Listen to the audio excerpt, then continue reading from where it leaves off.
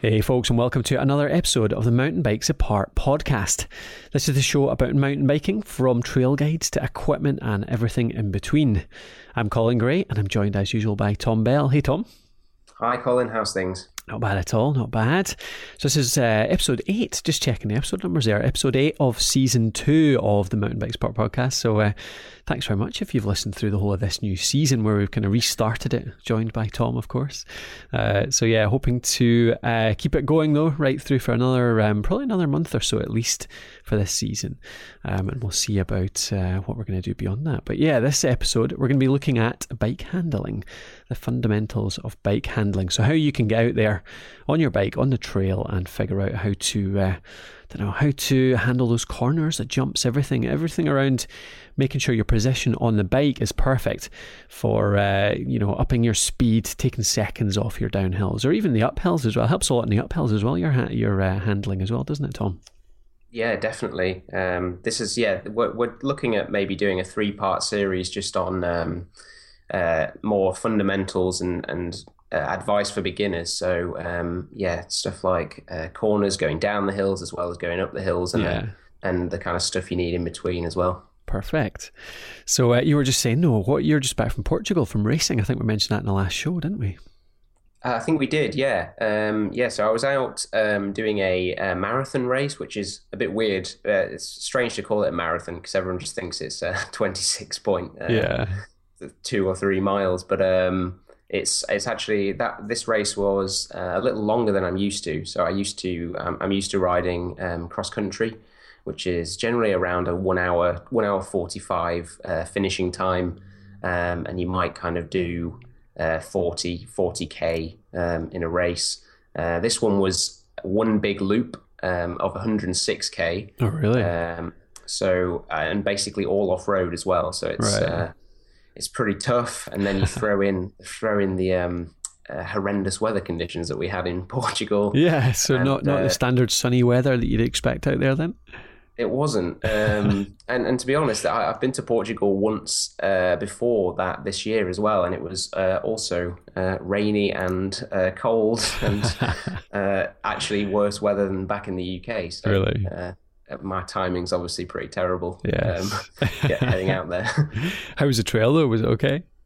Yeah, it was good. I mean, it was in 66 miles or whatever it was, you got to see a lot of the region, and it's really great countryside in Portugal. I really like it as a country, from the terrain point of view. And it wasn't a particularly technical route. I've done a few longer races that were more technical than that, but the climbs were just pretty brutal. They backloaded it quite a lot, so there was a lot of the steepest stuff right in the last 20k. That's just cruel. Which was cruel. That's the exact word for it. I've only been biking out in Portugal once actually, but it was really good. Really enjoyed it. It was we got a guided tour down on the south coast, so we were in Lagos, and we took a bike ride, maybe about 20 miles or so along the coast and back. So it was just sea views the whole way. Really nice trail. Excuse me. Walking trail, really, but actually it was great for biking as well. Like actually quite a few little features that made it quite good fun too. So yeah, I really enjoyed it out there. It was great fun. Cool. And we were told there was loads of sort of downhills and decent single track on the sort of interior as well. I never got a chance to venture in that way, but next time, I'd like to get back there. Absolutely, yeah. I'd like to do. I typically only race in Portugal, but I'd really like to go back and explore some of the kind of all mountain trails. Yeah. Because there's lots of them. As you say, a lot of them are walking trails, but I think they have a better relationship with kind of walkers in that they share all the trails. Whereas here in the UK, it's kind of a footpath or a bridle way and that kind of thing. Yeah. But there are some fantastic trails out there. It's not a particularly densely populated country, so there's lots of countryside and things to explore. Yeah, great food over there. Enjoyed that certainly. Exactly. Yeah, definitely. Cool. Oh well, let's get to the topic for today around bike handling. So we've got to split up in a few sections, don't we? We're going to look first at building your confidence, so just actually figuring out how to be confident in your bike, because a lot of handling actually is just around that confidence, isn't it? Mm-hmm. It is. Yeah, and then going into the different features too. So we've got the main thing really is corners and berms. That's the bit that a lot of people struggle with, or it's kind of the most obvious place where you can improve your handling and improve your speed, I suppose, as you go. Mm-hmm. But then the climbing as well. So we talked about the uphills and how handling can really help you there. So let's go through them then. So let's start with the confidence then. Where do you think, how do you start to build that confidence so that you, well, first of all, actually, how does confidence affect your I mean, why do we need to have a bit of confidence, and how does that affect your handling in the first place?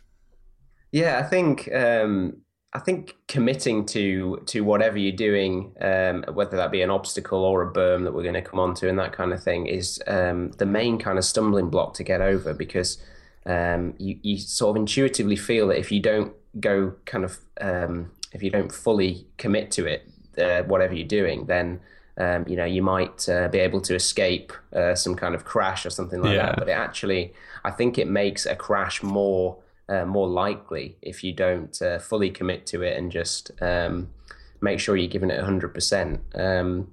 And I think it's just a case of being weighing up the obstacle and being confident that you can make it. You don't want to go flying into something that's really, really tough straight away. So just building up slowly, but also having the confidence to kind of just try something with kind of full commitment, because that's going to be the best way to get through a technical section. Yeah, there's a big thing about speed, isn't there? Like, technical stuff is easier at speed and it's scarier, but it's happened so many times to me. I've got there's a feature on a trail, and the very first time I do that trail, there's this like really technical hard bit, and actually the first time I go, I don't know it's there, so I'll just fly over it at high speed and suddenly look down as I'm passing over it and go, oh!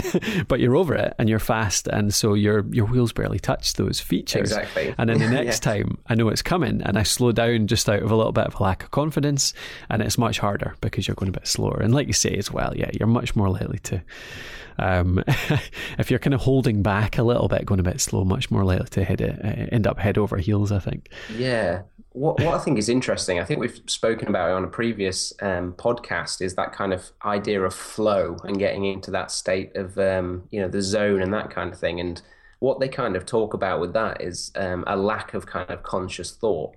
Yeah. And that's where you kind of get your finesse from and that kind of thing. So I think when you don't have too much confidence and you may be overanalyzing an obstacle, you've got as much conscious thought in there as possible. So it makes you kind of make mistakes, think about it too much. Whereas, as you say, sometimes if you just sort of float over it with your kind of mind absent a little bit, it often works out a lot better. Yeah, we're not advocating daydreaming while cycling along, but but yeah, no, I know what you mean. You're just it takes away those kind of little doubts in your mind a little bit when you're just into it and you're just all you're doing is concentrating on that next little section. Looking well ahead and all that. So. Mm-hmm.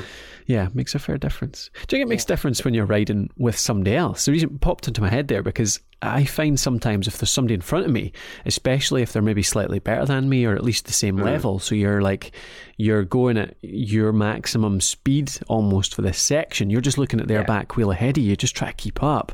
That always makes a difference for me as well, I think. Oh, certainly. It has for me too. Just following someone where that kind of decision where you've got a choice whether I'm going to stop or not is almost taken away from you when you're following someone. Yeah. Obviously, it definitely can go wrong if their levels, if there's too much of a gap between your level and their level, they're just kind of flying off whatever. Yeah. But definitely riding with others that are around your skill level or just slightly better is a great way to build confidence, because you do get into situations where you just kind of fly over different sections, and if you were to stop and look at it, you might get kind of freaked out and that kind of thing. But if when people carry you over, it's it can really build confidence, because you end up, hopefully doing completing the technical feature, and then you kind of don't worry about it. Yeah, exactly. Yeah, once you've done it once. Well, I was about to say once you've done it once, it tends to be easier. But actually, I've had, like I said earlier, I've had a couple of bad ones that I've gone over, like big drops, big jumps, and suddenly I've done it once, and then the next time I know it's there, and it's more scary. Yeah, I think if you do it 3 times, times is a good way. Yeah, that's when the confidence comes in a bit. Well, we talked about inner leading actually on, I think it was a couple of episodes ago, and the 2 big drops at the start of the last section on that, they took me a long time to get over, years back. And the first time I did them, actually, that was following a friend of mine. So a friend of mine who's a fair bit better than me, and I just got on his back wheel at the start, and I just followed it the whole way. And I just floated over them just because I was just concentrating on keeping up with his wheel. That definitely helped me a lot. What about other things then in building confidence? I think, like we were saying, with riding with others that aren't too far from your kind of ability level, I think that applies to the trail as well. Making sure that you're not starting off by riding double black diamond kind of trails that are just going to end up kind of scaring you, or maybe causing a crash, and because that's the ultimate way to lower your confidence. I think it always takes a few weeks to get back into it once you've had a big one. It does. That's you can be having a great day on the bike, but if you have an off that's particularly bad, it just ruins your day. You don't want to ride the bike at all. That's the day done, basically. Scrubbing the brakes a bit for the next couple of weeks. And then I think it's being confident in your equipment as well. So making sure talking of brakes. Talking of brakes probably being the key one. But just making sure your kind of equipment set up. We'll go into this in a future episode, but I think just being confident in how your bike's set up and making sure that your equipment's reliable and that you're confident in that, I think breeds confidence when you're actually riding the trails. Yeah, there's sometimes when I'm going down like a particularly big section, like if there's some big drops and jumps and stuff like that, and it pops into my head more often than not. When was the last time I had a wee check over my frame for cracks? Because you're landing heavy and you're just thinking, what? I mean, imagine if your stem or something just cracked. Because I've seen videos of that. Like some of the biggest crashes I've seen are when the front wheel separates from the bike. Basically, your fork comes flying off, and that's just horrible. Yeah, I think we've all seen those videos. They look pretty horrendous. Yeah, and that doesn't take much to check, does it? I mean, there's obviously sometimes you wouldn't be able to catch it. Maybe it's just a bad landing, but that's the kind of place, like between, what's that bit on your bike called again? The stem tube, where your stem, sorry, not a stem, that's what I'm talking about, Tom. From your fork up to your stem, so the top of your fork, head tube, that's the one I'm thinking of. So the head tube, between there and your tubes down into the pedals, that's the one, you get a crack between that quite easily. That's always where you check if you're buying a new frame, check there's no cracks in there, because that's the one that can be one of the weak points. So worth having a look there every couple of weeks at least. Definitely, I think that's probably a good tip for people building confidence, is just check your bike over regularly, and so you've not got those kind of niggling worries in your head about potential for something to go wrong, because when you don't check your bike for a while, everyone has those little concerns, little that pop doubts into the head, little doubts. Cool. All right, let's get to the obstacles then. So corners, berms, like talking about getting around something fast. What's I mean, I've always heard of one of the best ways, and for me, one of the key things that I learned was around where to look when you go around a corner. And I remember the breakthrough, I suppose, when suddenly I wasn't looking only 6 inches in front of my wheel. How would you tell people about that? Where do you look when you go around a corner? Yeah, that's it. I think that's the main mistake people make, is looking too much at their kind of front wheel rather than, or looking where they are now rather than where they actually want to go. And it's a hard one to get used to, because it feels quite unnatural at first to look up and not look at things that you're going to hit in the next second or so. But it really makes a difference to your speed and your braking position and stuff like that when you're looking where you actually want to go, and using more of your peripheral vision to kind of suss out what's in your more immediate locality. Yeah. The thing I always find actually with people I first take out on a trail is total beginners on a mountain bike always concentrate on the obstacle. They always concentrate on the thing they don't want to hit. So you're going along, so going back away from berms and corners for a sec, just going to a straight, there's a rock in the middle of the trail, you want to go around it, but total beginners always concentrate on the rock, they stare at the rock, and they end up cycling into the rock because of that, because you tend to steer subconsciously towards where you're looking. You do. That's definitely, I think, why people fall off the edges of trails and all that kind of thing, because it's exactly what you said. They're focusing on the stuff that they're hell-bent on, that kind of thing that they want to miss, which ironically makes them just ride straight into it. Exactly, yeah. So concentrate on the clear bit of the trail, going around corners and berms, concentrate on that kind of exit point that you want to hit, I think, the kind of the clear path through it.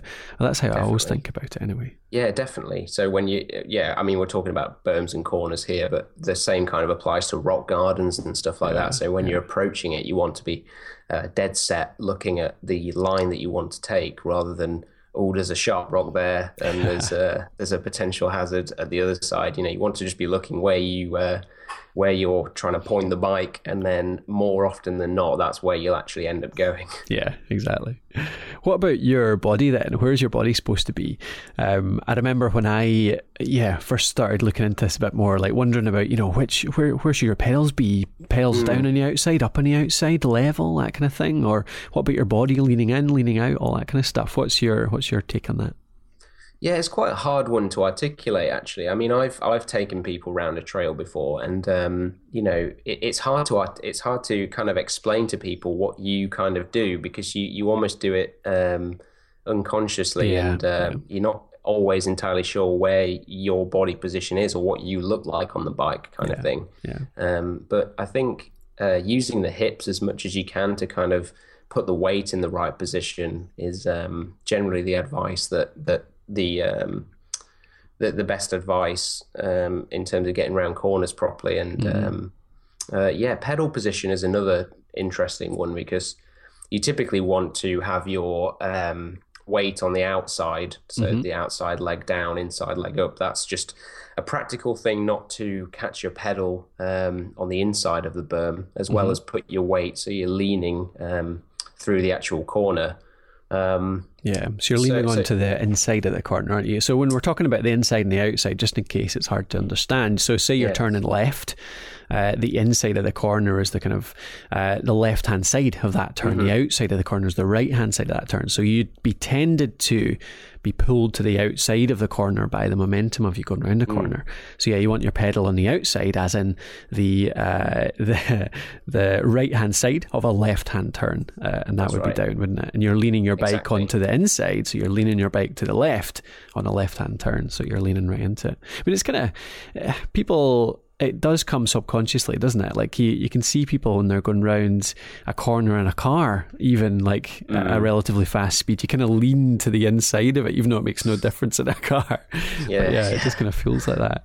Yeah, exactly. So it's just maybe embracing that kind of natural way that your body wants to go, and just moving the hips around to put your weight in a good position. I've heard that another good way is to kind of keep your body straight, but kind of lean the bike over, so you kind of push your hips outwards to keep your kind of upper body in more of a vertical position. Whereas the bike kind of then you sort of maneuver the bike with your arms and legs underneath you. If that makes any sense, if anyone can visualize that. No, that's absolutely. I was going to say that as well. It's something I learned in the early days, and it's because it's quite terrifying, especially as a beginner, like to think about leaning your whole body. So say you and your bike are in a vertical line.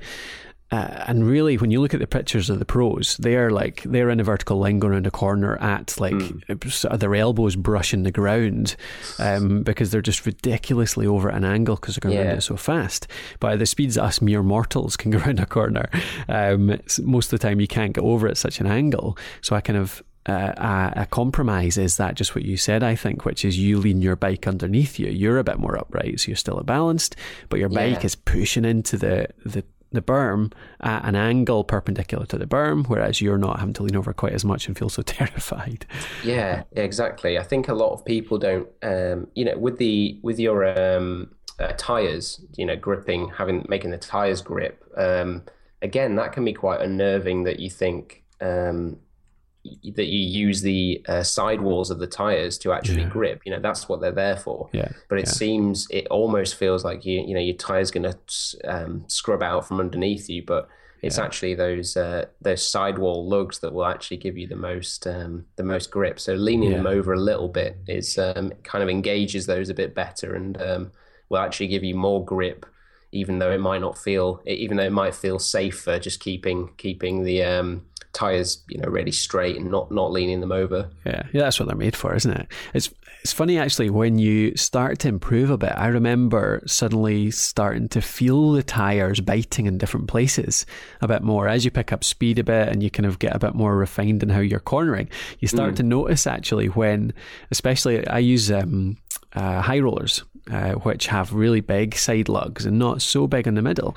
So I can sometimes feel them when you're going in a corner. I can feel it slip just a touch as you lean over, as it kind of moves on that little gap between the middle lugs and the side lugs, and then you can feel the side lugs biting in. So it kind of like, it almost is just this tiny little incremental shift as it jumps from the middle to the side, and it's weird. But once you get used to that, once you have the confidence in your kit, once you get to know it, you know that's coming, and you can kind of play with it and use it, I think, to go a bit faster. Exactly. Yeah, it definitely makes a difference when you're used to and comfortable with things like tires. And then it's just a case of in terms of the tires themselves, is just choosing the right ones for the kind of conditions that you're going to be riding. So there's nothing more frightening than having a really slick, dry weather tire on when it's when it gets all deep mud and that kind of thing, because they just fill up really quickly and turn into essentially a full slick, and that's very scary. Yes, indeed. So what about speed and braking as well? So you're coming into the corner. At what point, obviously you can't go around a corner quite as fast as you can on a straight, so you've got to brake at some point. How are you thinking about your speed and your braking as you come into a corner? Yeah, I think the key piece of advice is just to get your braking kind of done before you're in the corner. So scribbing off as much speed as you need to do to get around the corner, and then have the kind of maximum speed on the exit. I think a beginner mistake is to get into the corner, brake, and then kind of have to lose all your momentum and have to kind of pedal a lot and expend a fair amount of energy to get back up to speed, when you could have actually used the kind of berm to generate even more speed, or at least maintain a good some good speed. And also, I think braking in the middle of a corner that can really shift your body position in a way that isn't particularly good for grip and that kind of thing. It kind of puts you back that puts the bike into a more upright position again, which can affect how well you're gripping around the corner as well. So you can end up skidding. I mean, you can, if you put too much brake on, you lose a bit of traction that way, and then you're all over the place. Whereas if you've got no brakes at all, I think your wheels just track nicely around the corner, much more reliably, I should say. Yeah, you can obviously brake in the middle of a corner a little bit, just to scrub off a little bit more speed, or perhaps bring back a little bit more control. But getting the majority of your kind of harder braking done before you're actually leaning over and into a corner or a berm is probably the best piece of advice. And then the vision that we've talked about before of looking ahead and spotting your exit and that kind of thing all then comes into play, and hopefully you'll come out the other side with a decent amount of speed. Yeah, cool. Okay, I think that's pretty good. Covered the corners for the moment. If you've got any more questions, though, I think we've covered at least the beginner stuff there, but it'd be good to have a chat around any questions people have about it. So yeah, fire in your questions about cornering, berms, all that kind of stuff, bike handling on the downhill to us at colin@mountainbikesapart.com or get us on Twitter. Obviously, we'll do the contact details properly at the end as well, but just to let you know as we're going along, it'd be good to get some questions around this stuff and do some listener feedback. Indeed. But next one, climbing. So the uphills as well. This is the one, obviously, we said at the start, it can be a bit underrated, I suppose, or undervalued in terms of bike handling. But yeah. I think I mentioned this again the last time when we were talking about Innerleithen. The uphill at Innerleithen is actually really technical, and that's when I don't know, a day in Innerleithen is much more enjoyable when you can actually handle those uphill sections and enjoy trying to get over the obstacles and everything. That's all about bike handling. So let's have a look at that then. First thing for me, thinking about Innerleithen in particular, is that first section is long. It's got about 8 or 9 step-ups. It's ridiculous. They get bigger and bigger as you go along, harder and harder. And the bit that I always wonder about is I'm always knackered halfway up and try to sit down, but I kind of know that standing up is much better for getting over these things. What do you think about the sort of standing, seated debate for climbing? Yeah, I think it depends on a few kind of factors, whether, you know, how steep the climb is that you're actually climbing, what the trail conditions are like underneath you as well, because when you've got a really gravelly trail, it's really difficult to stand on the pedals, but then still maintain, the wheel going round and maintain traction. A lot of the time you can kind of sort of half stand, half sit. So, you know, we talk about sitting on the front of the saddle and making sure that the nose of the saddles, you just perched on the nose of the saddle, which kind of gives you a nice compromise between having a bit more power to kind of put through the pedals as if you were standing on them, but also having a little bit of weight on that back wheel just to keep it turning over. I think it's good to on longer climbs especially is to alternate standing and sitting down, because, you know, sitting down you can kind of knock the gears back and just spin a little more, which can kind of save the legs. But also when you stand on the pedals, you've got a little bit more kind of power transfer, and it uses a few kind of different muscles that can help with just prolonging your endurance a little bit, because you're not just using one kind of set of muscles for the entire climb. I mean, standing gives you so much more flexibility for the tricky stuff, doesn't it? So talking about inners again, those step ups, being able to get over them, that takes you moving around a lot within the kind of the cockpit of the bike. It's getting the front wheel up, lifting it up, and then managing to lift the back wheel up as well, because you can't just pedal up those things. So I mean, there's some places you have to stand basically, otherwise you can be bounced exactly. off. The trail kind of forces it sometimes, but like you say, when you're standing, you can obviously pick the back wheel up a lot more easily than you can staying seated. But generally, I think on longer climbs that are sort of smooth and maybe not so technical, staying seated the majority of the time, I think, is a good tip, because you kind of build a more fluid kind of pedal stroke, and you save a bit more energy than, you know, you don't have to use your arms and that kind of thing as much. But if you want to kind of power up a climb or just get over those sort of technical obstacles like we're talking about in Innerleithen, standing on the pedals is probably the best way to do that. Yeah. You mentioned there about the pedal stroke. That's a pretty key one as well, isn't it? And that's kind of something that comes into seating and standing, doesn't it? Because so getting up some of the really technical stuff, especially when it gets really steep, the worst thing you can do is, you know, do really jittery pedaling. So really powering down on the downs and not much on the rest of the stroke, because then you obviously skid out because you're losing traction. But as soon as you're standing, it's pretty hard to do a good circular pedal stroke, isn't it? Yeah, it comes with practice, definitely. And I think mountain bikers typically, I think, have a lot more of a more circular pedal stroke than, you know, perhaps a road rider does, because the terrain obviously forces it quite a lot. And the better you get at climbing more technical hills, generally speaking, it's a lot of it's down to your pedal stroke being improved. It's something you can kind of work on. You could do some drills. A lot of people do kind of one-legged pedaling, because when you've just got the one leg, you really notice when you're not pulling up on the back part of the using the hamstring to pull up on the back end of the pedal. And if you've got a pedal stroke that's not particularly circular, you really notice once you just take one foot off and just pedal one-legged.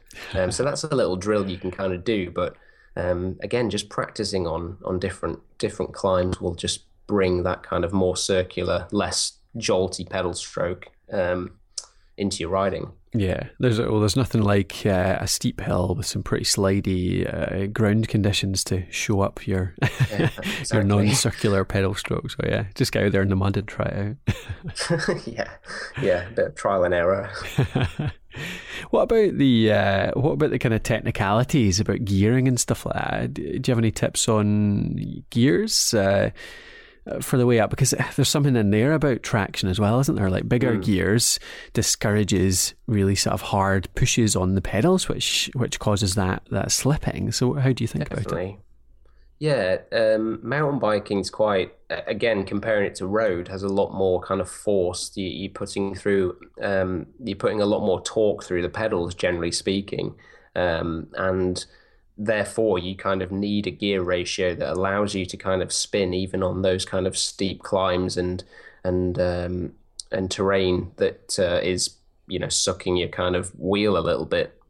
So we've seen now that the trend, especially in cross country, but also across the board in enduro and all mountain stuff like that, is easier, wider gear ranges, because people do want to spin and have a higher cadence, and people I think are realizing that a slightly higher cadence than perhaps we've been used to in the past is the way to go. So I think making sure you've got the enough gears for what you're riding is probably the best tip, just so you don't kind of run out of those and have to be forced to pedal at kind of 40, 50 revolutions a minute. You maybe want to be in the kind of 90 RPM range. Yeah, it's something not a lot of people think about being able to change in their bike, isn't it? Yeah, it probably isn't. You kind of maybe buy a bike, especially as a beginner, and then think, oh, well, that's kind of what I'm stuck with. But and replacing a kind of group set is quite an expense. But it's if you're really struggling with the gears that you've got that have kind of come on the bike or whatever, then it's probably one of the best upgrades you could make. Yeah, just change the ratios you've got. Yeah, it's interesting. I tend to try, it doesn't work all the time, I tend to try and stay in my middle ring for the climbs, even if it means I've got to get up out of the saddle a lot more, because obviously you need to put a bit more power in, but it really calms down your kind of jittery pedal, your uneven pedal stroke. I think it stops me skidding quite as much, but obviously I end up in the granny ring quite often just to handle some of the steeper climbs, so it's not always true, but it does help. I use just a single ring up front, the kind of narrow, wide chain ring that just retains the chain itself. But I've got a 40 tooth cassette on the rear, so you've got a big range there, and it's always nice to have that granny gear or whatever to fall back on when the trail gets really steep. Yeah. Cool. Any other tips on climbing then before we tie it up?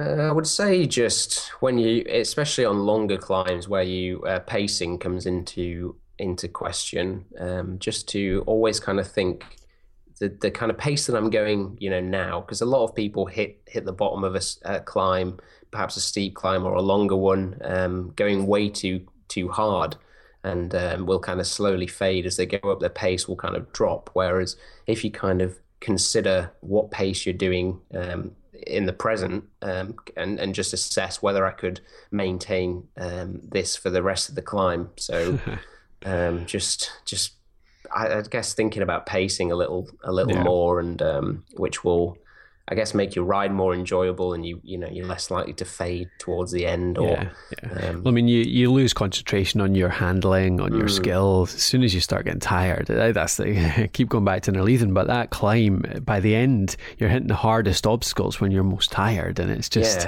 half the time I just give up in the last couple, because not because I can't do it as such, but because I'm just too tired to put the skill in to do it, which is terrible. But so a bit of pacing definitely helps. Cool. I think that was it's good. Good to talk through that stuff, because handling is one of those things that's quite visual. Obviously, like, it's good to see some pictures of people actually leaning over on their bikes and the positions you can get into, but it's good to talk it through anyway. I hope that helped if you're listening and you're interested in improving your handling. And again, any questions, just fire them on through. If it's climbing, corners and berms, anything about confidence, any of those things, just fire them in. Colin at the wrong email address, Colin at mountainbikesapart.com, or you can get us on Twitter. I'm at Colin MC Gray, and we've got Tom on.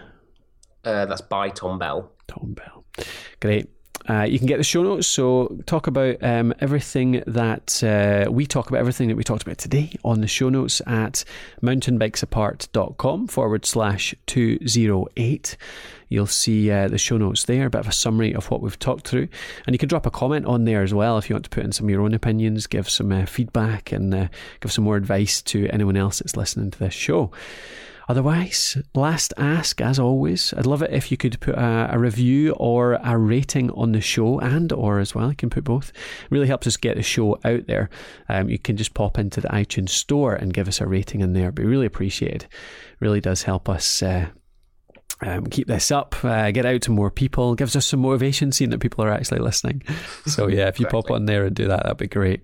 And actually, I wanted to read someone out. We got a good bit of feedback from Gabby. So we have Gabby Castellana.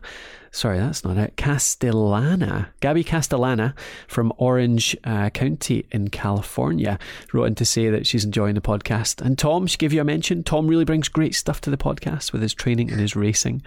Says to keep the shows running. So that's great. Love to get that feedback.